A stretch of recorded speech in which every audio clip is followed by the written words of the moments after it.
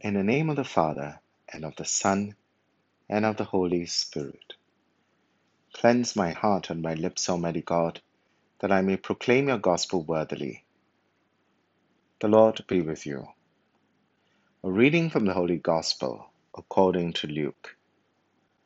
Once Jesus was in a certain place praying, and when he had finished, one of his disciples said, Lord, teach us to pray, just as John taught his disciples. He said to them, Say this when you pray. Father, may your name be held holy, your kingdom come. Give us each day our daily bread, and forgive us our sins, for we ourselves forgive each one who is in debt to us. And do not put us to the test. The Gospel of the Lord. The Lord's Prayer in St. Luke's Gospel looks similar and also different once you begin to pray it out aloud, rather than just take a quick cursory look at it. The Our Father, which we usually pray as Catholics at Mass or in our recitation of the Rosary, comes from the Gospel of St. Matthew. St. Luke's version is shorter and certainly more stark and direct in its wording.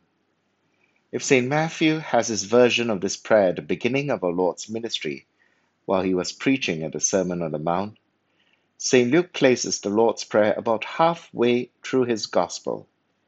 At this point, the Lord is on his journey to Jerusalem, where he knows he will have to suffer before his mission can be accomplished. He has predicted his death twice. He has told his disciples that if they want to follow him, they will have to suffer too. At this crucial point, an unidentified disciple asks our Lord to teach them how to pray. If in the other synoptic Gospels our Lord at this point is teaching them about the finer principles of discipleship, St. Luke uses this time to have our Lord provide a catechesis on prayer, using various parables beginning with this prayer. The request of this disciple requires some analysis. Lord, teach us to pray just as John taught his disciples. This request raises several questions. Why do John's and Jesus' disciples need to be taught to pray? Adult Jewish males were expected to pray morning, afternoon, and evening in the direction of Jerusalem, 3 times a day, and before and after meals. Like the Pharisees and scribes, John's disciples fasted and prayed.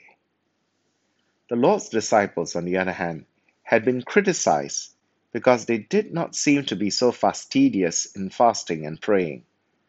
One of the functions of having distinctive prayers was to create and maintain a sense of identity and community for members of a sect. At a certain point in the Gospel, our Lord's disciples didn't have to fast and pray because he was still among them. His presence created the center of their community. But now we are halfway through the story, and the Lord will not be among his people much longer. The community needs sustenance for the future, a foundation for their continued communal life, and such sustenance and foundation of their bond would be found in prayer. This communal prayer will help nurture the community spiritually and hold them together. And thus, what was needed by the early Christian community to sustain them in both times of crisis and inspire and empower them for mission continues to be relevant to us today. In a world where so many groups try to build social cohesiveness through team building and other forms of group dynamics, the Christian community's need for prayer remains foundational. By definition, a Christian is a member of Christ, joined to him by faith and baptism, and having access to the Father through him. If we are only united in function and efficiency, then we cannot claim to be members of the body of Christ, the Church.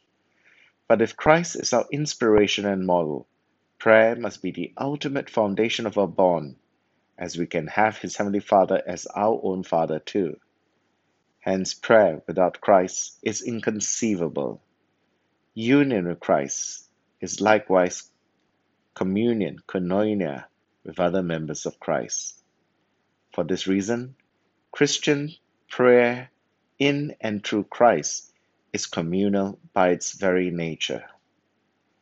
At every Mass, the priest introduces the Lord's Prayer with these words: "At the Saviour's command and formed by divine teaching, we dare to say."